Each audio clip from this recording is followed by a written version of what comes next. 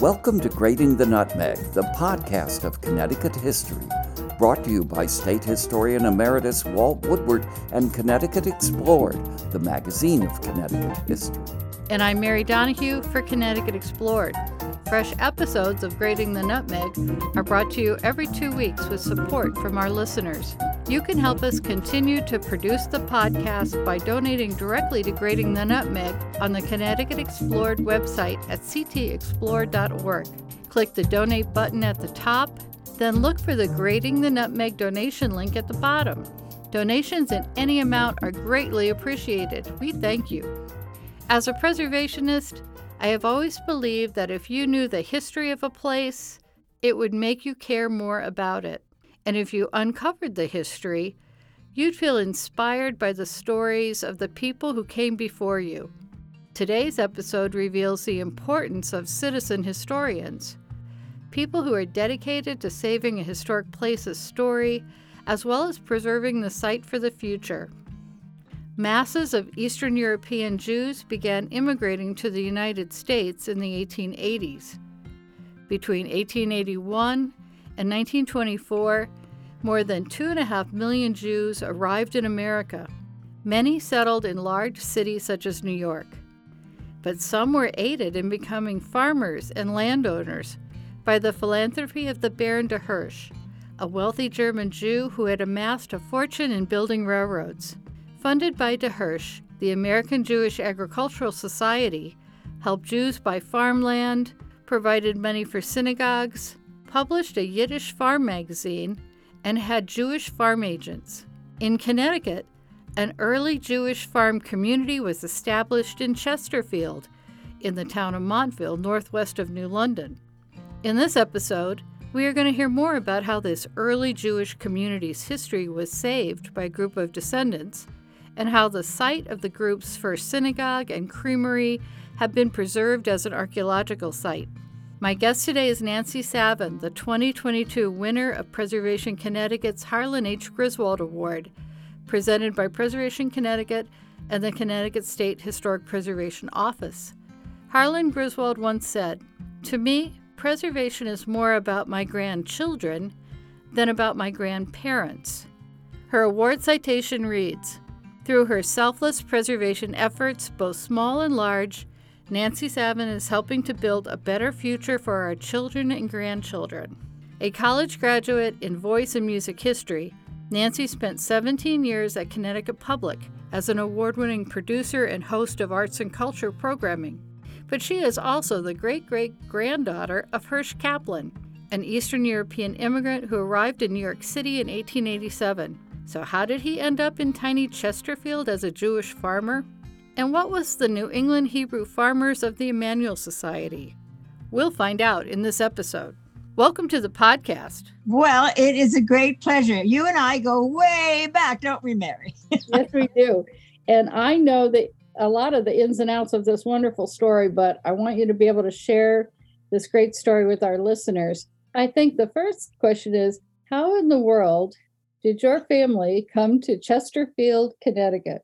Well, that is a great question. That is the question. And there's a very complete, when I say complete, I mean there is a historical, evidence-based, as I say, background to how my family and hundreds of Russian Jewish immigrants came to Connecticut in the 1890s, say basically until maybe 1910, 1920 or so. I guess you just have to start quickly the fact that there were maybe more than 1 million Jewish people living in what they called the Pale of Settlement. That was basically the Russian Empire at the time. Maybe the one that Putin aspires to still, who knows? I think it is actually, because my great-great-grandfather did come from Pereyaslav, which was south of Kyiv in Ukraine. So there we are. But anyhow, he was a philanthropist. He was an industrialist. He was a wealthy businessman, and he had a heart. And he saw that the Jewish population was suffering. There were exceptions, but in the main, you couldn't own land. You couldn't pursue your favorite profession. God knows. You couldn't even go to a Russian public school. There was no such thing.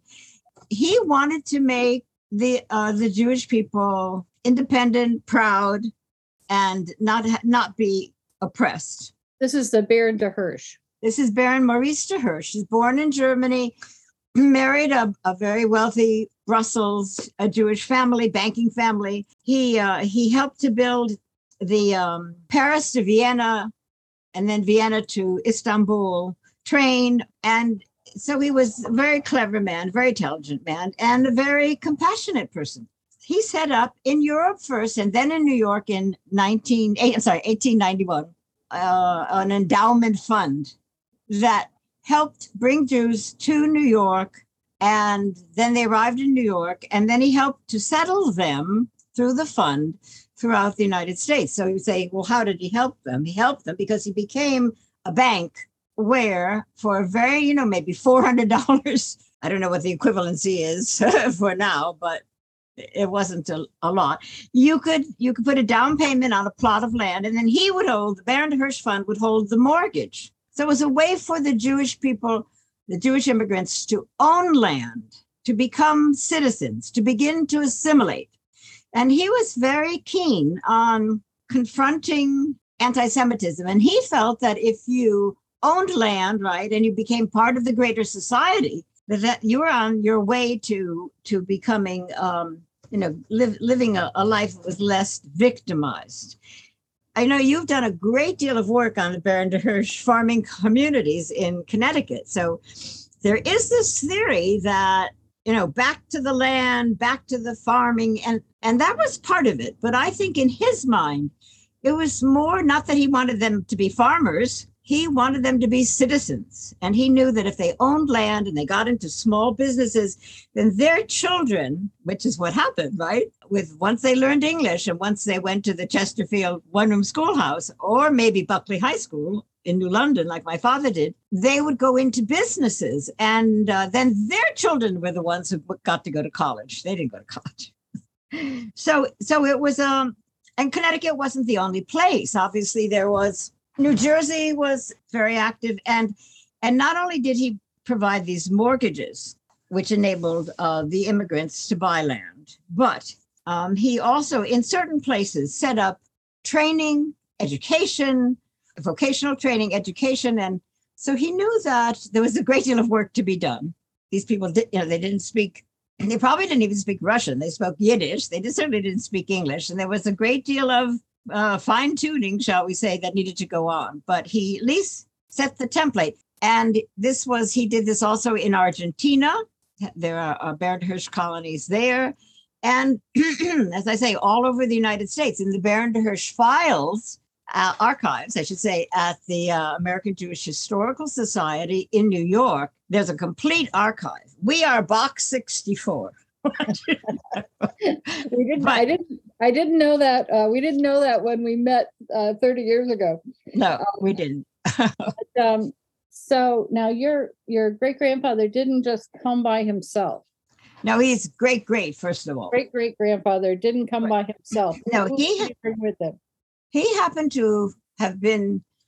This was in 1887. In December 1887, he arrived. And he was already married. He had my great-grandfather, and the great-grandfather was already married. So he sort of picked up his entire family, which, when I think about it, or when you think about any poor refugees, how do you do that? How do you leave absolutely everything that you're familiar with, that you're comfortable, and just go off to unknown circumstances? So he landed in Brooklyn in 1887, as I say, and he had a little coterie of fellow Russian Jewish immigrants. Now, they say, if you look at the census, they would say from Russia. Well, it was Russian Empire, but they were from Poland, they were from Romania, they were from Ukraine, certain parts of Russia, and so forth. And they all sort of got together and they all said, we're doing menial jobs. He was putting glass. Not that, to put glass into a window pane is a bad job, but it wasn't, he was a learned man. This was not something, he had studied to be a rabbi. I don't know if I told you that. And so he felt beneath him. So coming to Chesterfield, organizing this little group, getting in touch with the De Hirsch Fund. They bought the land before the De Hirsch Fund gave them money to build the synagogue and to build the creamery. So it was a small group, but once they got there, obviously other people came, either relatives or friends, there was a lot of newspaper coverage of the fact that these Russian Jewish immigrants had come to Chesterfield. In 1892, there's an article, Immigrants as Farmers. And it's very interesting. Someday I hope to publish all of these, because the way in which the Yankee community, both in New York and Connecticut, sort of saw these bearded, non-English speaking immigrants is very interesting. There really was no, what we call anti-Semitism. They were very welcoming and they liked each other because the immigrants were very hardworking and the Yankees admired that. So maybe you could explain why it's so important in order to have a Jewish congregation, for example, you have to have 10 men in order to really put together the service and have it work well. Maybe you could explain why it's so important to the Jewish community to have that synagogue as one of their main efforts and their focus for community. Right. Well, that's it. The Jewish religion, the Orthodox. We have to remember, I have to take a step back. And when people say Jewish people, it's a very long spectrum. I mean, people can be born Jewish, they can be culturally Jewish, like I am. They're not all the same religiously. They're the very, very observant and the not so observant. So the very, very observant, coming from the ancient days as prescribed in the Torah and all the commentary books, there was your life every single day was religious. All the things you did, if you slaughtered a chicken in order to eat, that had to be done in a very thoughtful manner because you were taking life. And if you didn't do it without the right prayers, right, or without the right gratitude, then it was it was a sin, so to speak. So totally interlaced into their every single day life was how to live, how to pray. And they've always had, as you know, from ancient times, we're looking at now, 2,000 to 3,000 years, they've always had a temple as a way for people to gather. And one of those basic rules was, in order to approach God, you need 10 consenting men. Women, no, not a lot. So the synagogue, I guess in the very beginning, they prayed in my great-great-grandfather's living room. And then they, with their own money, not the Baron de Hirsch money, bought a piece of land in Chesterfield. And then when it came time to build it, well, that was a little bit more than they had. Then they went to the Baron de Hirsch Fund. They got money to build the synagogue. And it's so interesting because it's basically a little Yankee church without the steeple and a little Jewish star on it. It was a lovely little building. I was in it as a kid, as you know. And so when you went to the synagogue, explain where the women sat and where the men sat, how that service would go. So the pattern, the architectural pattern layout was the same it has been all through the Middle Ages. You had an ark at the eastern end where the Torahs were kept. Those are the Bible, the Old Testament. And then in the middle, straight behind that, in the middle of the building, there was a reading, a section. It was elevated. It was elevated above where the people sat, so that you went up the stairs, maybe 3 stairs, and there was a platform with a railing. I happen to still have one of those banisters because when the synagogue burned out, I don't know what's ever going to happen to it, but I have one. And they would spread out the Torah. They'd read the particular portion for the week. Then on either side, there was the men's section and the women's section. So, the Orthodox Jews today still separate the women from the men. I personally don't like that a lot, but I'm not Orthodox. And they felt it was a distraction. If the men had the women next to them, they wouldn't pray as hard.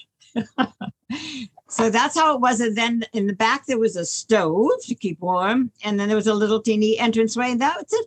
Very plain, one room, very basic, but it was their synagogue. And there was a great deal of to do when it was dedicated. One of the most amazing things that you had in your possession that I held in my hands is the minute book from the congregation, written in Yiddish. And I know when I first met you and I was holding that book and I was like, oh, this is making me crazy. I want to know what it says. And clearly I am not a Yiddish reader. So, neither am I. And so that book was just like a mystery, what it was going to contain for years. But explain how that got translated. Yeah. So it's true that was begun in 1892. And the last entry was in English by my uncle in 1933, basically from 1892 to 1920. Not at all consistent, not at all chronological, but enough entries over the years that it was just replete with information about how the building was taken care of, what the congregants should do, what the plans were, and so forth, and the activities of the congregation. It was totally in Yiddish. As I said, that's what these people spoke and wrote. And I had no idea what it said because I can't read fluent Yiddish either. So the modern age is a magnificent place to be, is it not? Because not only were we able to find a Yiddishist, the woman in New York, Miriam Lieberstein, who was able to translate it and organize it chronologically, put it in the right order and make sense out of it for us. Not only were we able to translate it, we were able to approach the Yiddish Book Center in Amherst, Massachusetts, which has collected Yiddish books, as you know, thousands of Yiddish books from the old world, and they're very interested in all things Yiddish. And they put the original, I went to New Jersey and had the original book photographed. So it became a facsimile edition, plus an introduction, plus Miriam's translation, and it's all online. It's so fantastic. And we're going to put a link to that in the show notes so the listeners can find it. When I went to Miriam's talk about it, I was about this project, I was surprised and she mentioned the fact that, for example, Yiddish doesn't necessarily have a lot of punctuation or capitalization. And furthermore, this was written, over 100 years ago. And so there's a lot of archaic words and phrases that she had to figure out. So the fact that this is available online and you can really read the contents, because this amazingly talented translation specialist was able to do it, is phenomenal. I just want to comment on that. The way when people write, they text today and they write YR for your. Right. You know what that means, right? She's the person saying your. So in Hebrew, you don't really need all the vowels if you recognize the combination of consonants and the words. So you're absolutely right. There were no vowels and there were no capitals. But the other part of this that I want to be sure to mention is not only did it have the activities of the congregation, but in 1894, 2 years after they were established as the New England Hebrew Farmers, and that's another story, they wrote a constitution. I think that's an amazing thing about how they were going to proceed and what were the rules and what were the regulations and how they were going to resolve disputes between members. I think that sort of distinguishes this particular little colony or settlement. Oh, it's just amazing. It's amazing, first of all, that this thing has survived and it was never thrown out over the years. And second of all, it's such a testament to being sort of seeing yourself as this autonomous group that has some agency and can make those kind of decisions and put them down on paper is just amazing. Now, I have to say that there is a precedent in that in the shtetls of Eastern Europe, because the Jews were not allowed to participate in the political life of the government, they did have their own government, so to speak. They had their own sort of council and they had their rabbis and so on. So they came from a situation where they were accustomed to organizing themselves. That's true, but it's still something to be wondered at, I think. Absolutely. Now the site where the synagogue was, and we have to say it was vandalized and burned. Now it's an archaeological site, but it also had a house and a creamery. Mm-hmm. But in order for them, they were on farm. They had farmsteads, and they had to make ends meet. And so I remember you telling me years ago, you said, "Oh, they had the pants factory." And I remember thinking the pants factory was going to be a building. Well, all this pants and clothing production happened probably in people's living rooms and kitchens where the stoves were during the winter. Talk a little bit about how they had to make ends meet. Well, yeah, they had no, when they first got there and they needed to raise money to buy the land, they had no jobs. Who was going to hire somebody who couldn't even speak English?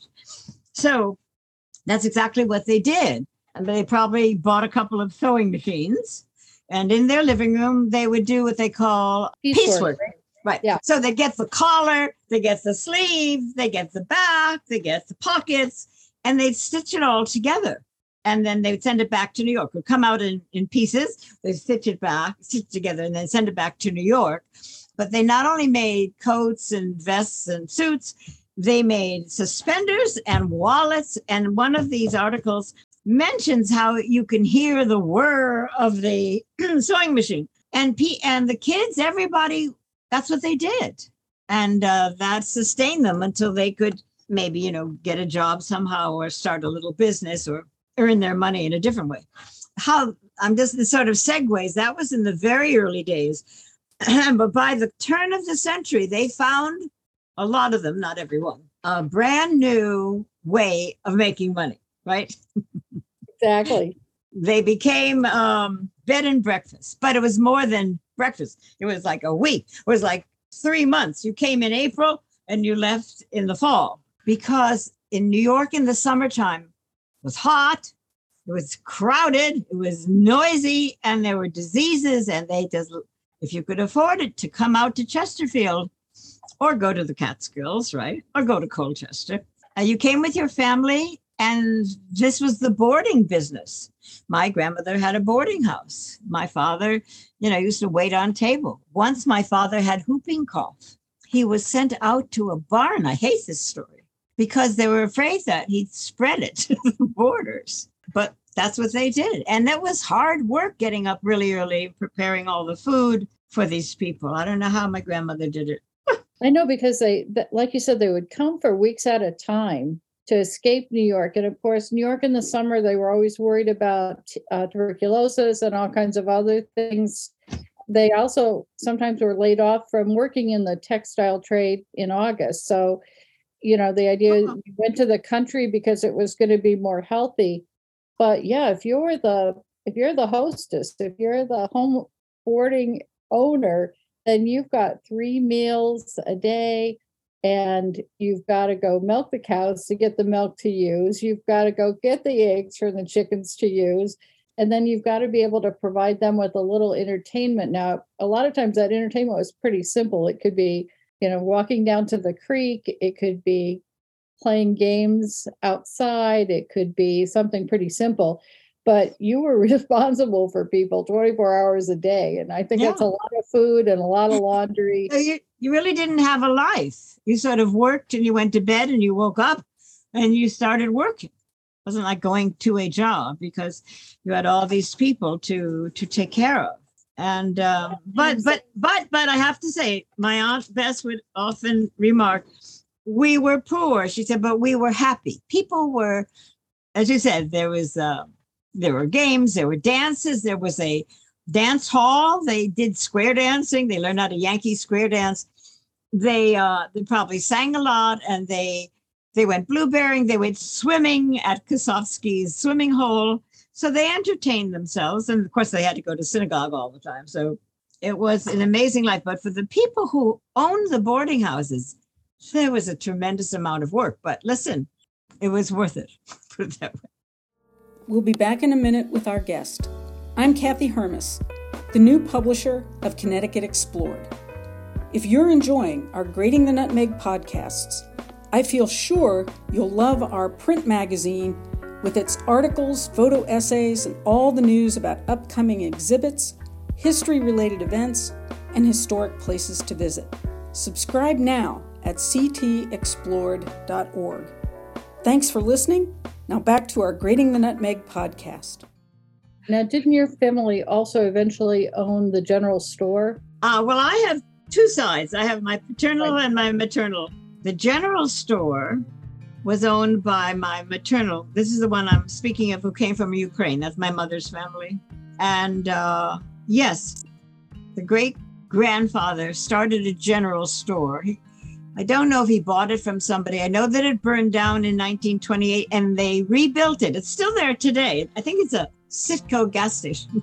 And I remember going into that store and seeing these huge vitrines curved, and under the glass, little trays of candies and lemon drops and all the good things that little kids love, and food. And it was I think they've completely destroyed the store now. They just have a very small section. But yes, that was a general store. That wasn't the only one. There were a couple of others as well. So by the time we get to your mother's generation, now your mother went to college. Right. She went to Connecticut College, first one in her family. Well, she had a very, very smart father, I have to say. So she got to go. Well, I think these people always had, talent and intelligence. They just never had opportunity. That was the thing. But your mom, who did go to college and was a college graduate, wrote her memoir. I remember Chesterfield. And that was the first volume I read about Chesterfield, and was so surprised at that time to think about this Jewish world that existed and coexisted with the Yankee world in Eastern Connecticut that you don't really get that sense of today when you drive through Eastern Connecticut. How did you decide really to make it a priority to save that history, both on the ground and, in documents? I just want an aside that I forgot to mention. In my mother's book, I Remember Chesterfield, she details the kind of meals the boarders had every day. And it's an amazing story. I hope people will get the book, because she had an amazing recall. Her mother obviously grew up in Chesterfield, married a man from Norwich. My mother grew up in Norwich. She'd go back to Chesterfield to visit her grandmother. And she remembered all these marvelous things, right, of a time that no longer exists. And she brought them back to life. And it was in her heart and soul, particularly since she married my father, who also had come to Chesterfield with his family.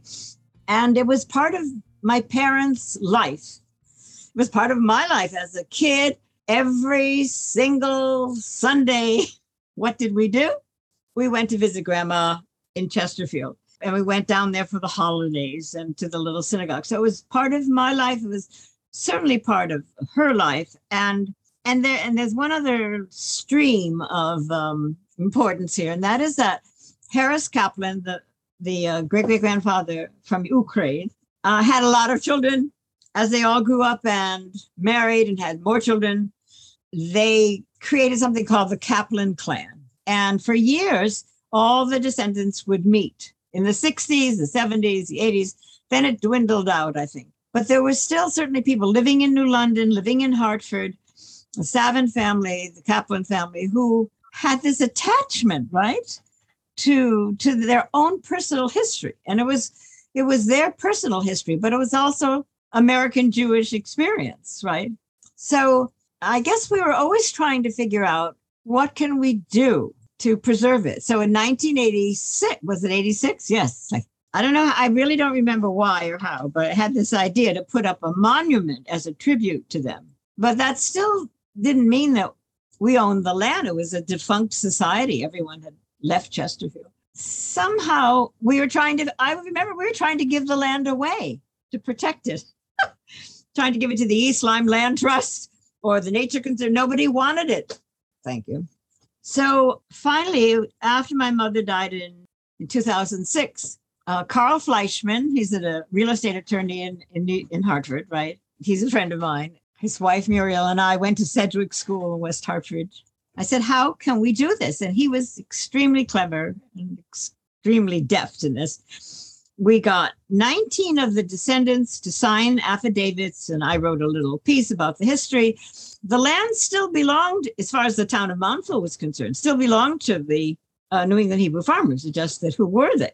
So we reactivated as a legal 501c3. And that instantly gave us, legal possession of the land. And once we had the land, then we could proceed to do all of the designations that we've fortunately been able to secure. And if you ask why, it's like, how could I not? That's right. So when we first met, I know if you're on Route 85 and you're in Chesterfield, which, believe me, it does not take you too long to drive through Chesterfield on your way to New London. But you're at an intersection and you walk up the hill and there's the monument for the synagogue. When I first met you, you were working on a threat to the property that they were going to widen the road. DOT was going to widen the road and take part of the property. Talk a little bit about how the other parts of the archaeological site, you had the place where the house was and you had the place where the creamery was. And all that would have been impacted by a new Route 85. So you are right. In 2000, long before we reactivated, the Department of Transportation purchased the creamery part. There are two parcels to this. One is where the synagogue is and the community house and the mikveh. And the other was the creamery. The creamery and the synagogue built in 1892. But the creamery sort of belonged to the Baron de Hirsch Fund because they loaned the synagogue $3,000 in order to build it. It eventually went bankrupt because of the boarding house business anyhow. And the Baron de Hirsch was going to auction it off. And my great-grandfather wrote this beautiful letter in Yiddish saying, please don't put this up for public auction because this is right next to our synagogue. And who knows who would buy it? It belongs to the community. So the de Hirsch Fund relented, sold it back to the community, to a member.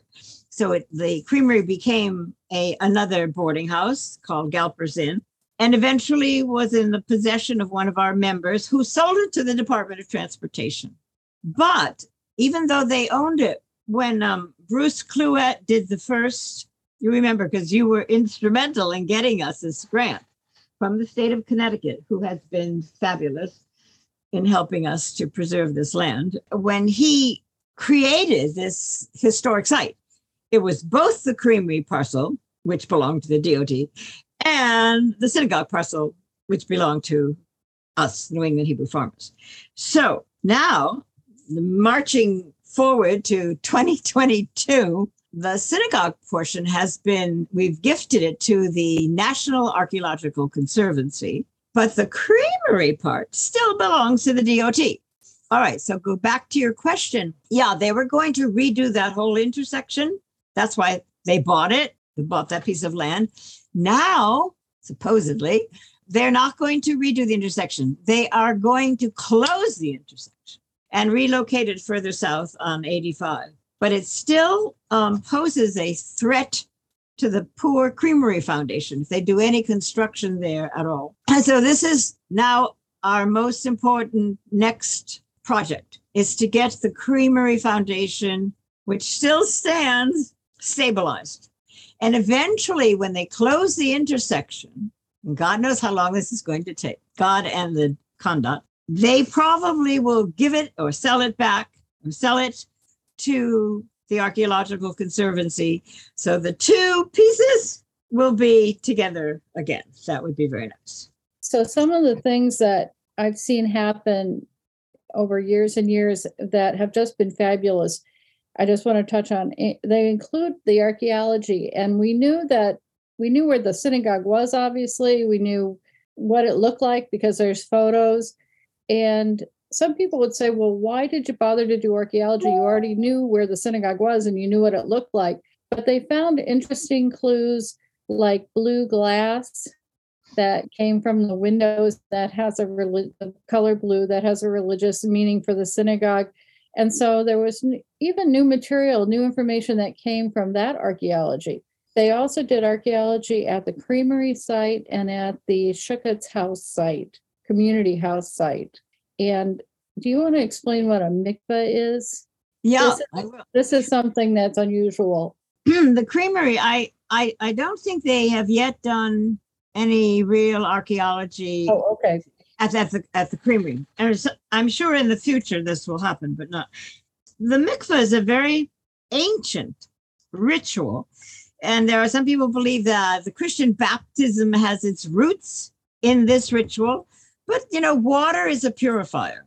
And people all over the world have realized this in various civilizations. So the mikveh was first for the high priests to cleanse themselves, before praying to God. Eventually, it became a ritual bath, sometimes for men, but very often for women, to purify themselves on a monthly basis before they got married, after birth, and so forth. And the interesting thing was that although when they first got to Chesterfield, they probably just walked into a brook, I don't know, to a stream, because there were no showers around and there were no constructions. But in the basement of this little house, which we think was built in maybe 1908 or so, they dug a series of steps. And all it was steps down, and then you fill that whole section with water. The women would walk down, they'd say their prayers, they'd walk down, and there was an attendant there. It was in the basement. And then that was considered their mikveh immersion, and then they would emerge purified. And it also has another connotation, which I love a lot, that you're in water. You're not on land, right? There's nothing human around you, and you're sort of suspended, and therefore you're more in touch with the universe and with God than you could be if you were walking someplace else, right? So it was a very, I'm sure, gratifying, purifying experience. So yes, I didn't even know the mikveh was there for years. I don't know even when I first discovered it. I can't even tell you. But once it was discovered, these steps, which are exactly the same dimensions of the ancient mikvahs in Israel 2,000 and 3,000 years ago. And when the University of Connecticut and Nick Bellantoni, who was also a great friend to us, and Stuart Miller, who was a mikvah specialist, investigated, they were bowled over. As Stuart wrote a huge book, what he called his magnus opus, about the ancient practice of the mikveh in the Galilee. And when they did the excavation in 2012, he added an entire chapter to that book on Chesterfield, because it was so unusual, because most people coming to the United States, throwing off their old traditional customs, right? Assimilating, but not in Chesterfield. They wanted to, it's an interesting exercise. How do you remain true, right, to your traditions and the things and at the same time assimilate so that your children can become part of a new society? I think they did a great job of. I know. And I've heard Dr. Miller's lecture, and I've heard him say that when Dr. Bellantoni called him and said, would you come look at this rural synagogue site for me in Chesterfield, Connecticut, Dr. Miller said he didn't hold out a lot of hope that there was going to be anything he was going to be particularly interested in. He got there and he realized that the steps were, as you say, the same as he had seen in the Middle East for these, what he calls sacred pools. And he was just astonished, and so that push and pull of staying part of your traditional belief system and staying in your religion, and then being in a whole new environment and trying to figure out how to do it. I also thought it was really interesting, even when the archaeologists were starting to talk about, well, was this a mikveh? There was this discussion about, well, how in the world do you get water? You don't have running water in this house. Well, how do you get water to this thing?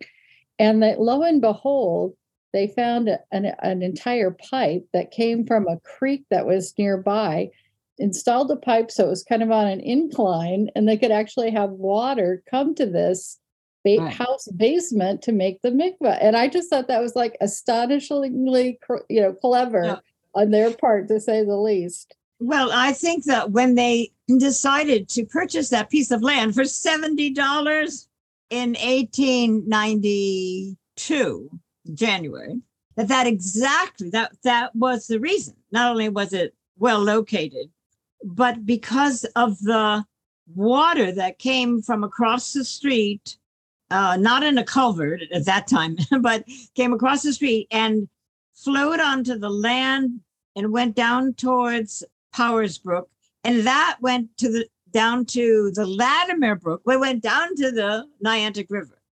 So it was because it had the water there, not only for the mikvah, but to power the creamery, the steam-driven creamery.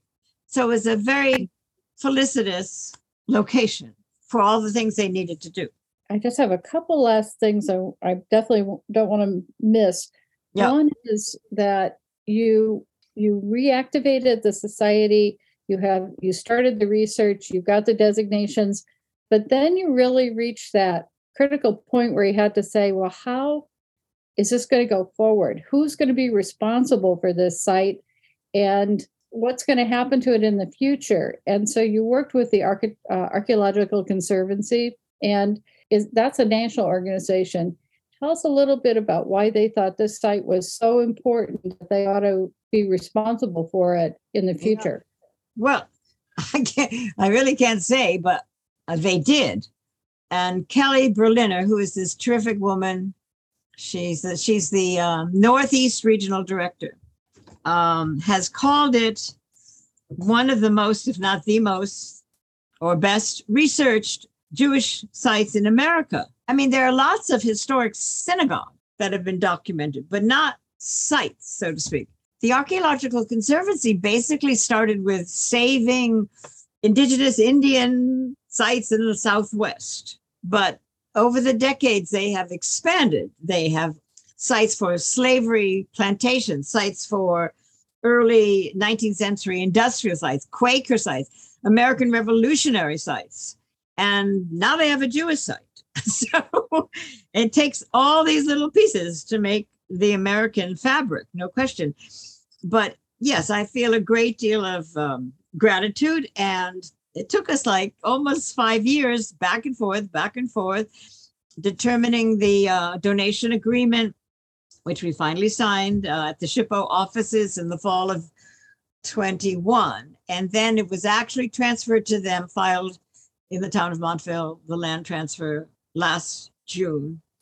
And it means, and we're just in the midst of forming the management committee. And we have sort of state, national representation from our organization. And I'm 85. I can't live forever, but I hope to live a little bit longer. But, it has what's going to happen to it. So I think that having the ownership of TAC is just fabulous, because they will protect it in perpetuity. And we're hoping I'm sure they want to improve it. I mean, they might do fencing. They might do, when they close the intersection, parking. There might be interpretive. You come with your cell phone and you punch in New England Hebrew Farmers and you can read. You're standing at the site. You just don't see much. You see the monument and the rehabilitated foundation of the synagogue. But you would be able to read, right, the guide and learn a lot. So there's a lot of, or there might be a little kiosk. There's a lot still that might happen that might be of interest to people, I hope. And just speaking of wonderful new ways to get information. Yeah. The history world, the fact that now you can go to so many websites that have just tremendous digital offerings where you can read histories and look at documents and learn all kinds of new stories and look at photographs. I certainly think the Descendants website, which will have the link in our show notes, is wonderful. And I wanted to have you just close by telling us how well the Descendants have done across the world and how many you've identified. Oh my God. Well, first of all, we have about little over 40 members all over the United States, California, Colorado, Portland, Oregon, Florida, Maryland, wherever. These are people who have made contributions that have given us matching money for state grants and so forth. So they've been very involved in the whole evolution of the site. I think they did great things, as I mentioned in the article. I mean, we have one descendant who's at Princeton working in nuclear fusion. We have another who's an astrophysicist at Columbia. We have somebody at NYU, a tax lawyer in Indiana. I mean, the point is that given, as you said, the opportunity to maximize your potential, then people certainly have taken advantage of it. And I think that the New England Hebrew farmers are now part of the American mainstream, like every other immigrant community who came to this country. Well, thank you, because I think they've just been a tremendous success. And I think Russia's loss was our gain. So congratulations on saving the site, and congratulations on the descendants working together for that important goal, and really keeping this story well illustrated and well known. So thank you so much for our discussion today, Nancy.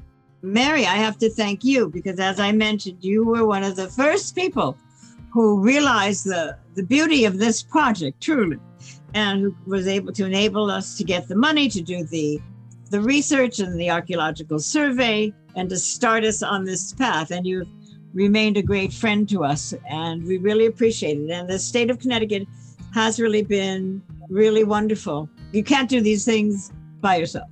Well, thank you so much.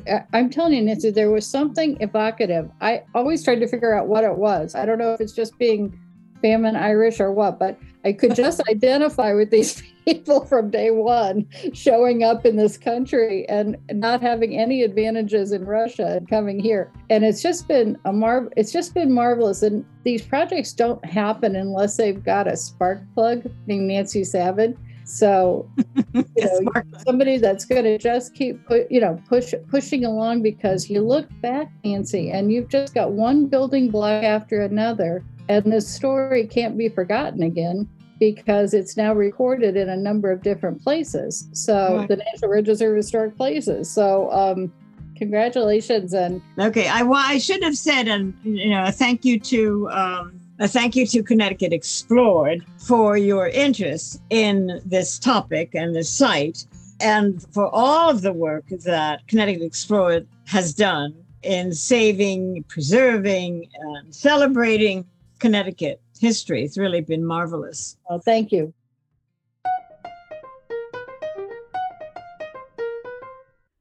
Read more about the New England Hebrew farmers in Nancy's article in Connecticut Explored's Winter 2022 issue. And don't forget to listen to Grating the Nutmeg, episode 94, Connecticut's Jewish Farmers. Links to the New England Hebrew farmers of the Emmanuel Society website are in the show notes. Fresh episodes of Grating the Nutmeg are brought to you every 2 weeks. We've just launched our Facebook and Instagram pages. Please follow us on social media to get the scoop on new episodes, behind-the-scenes photos, and information on upcoming programs.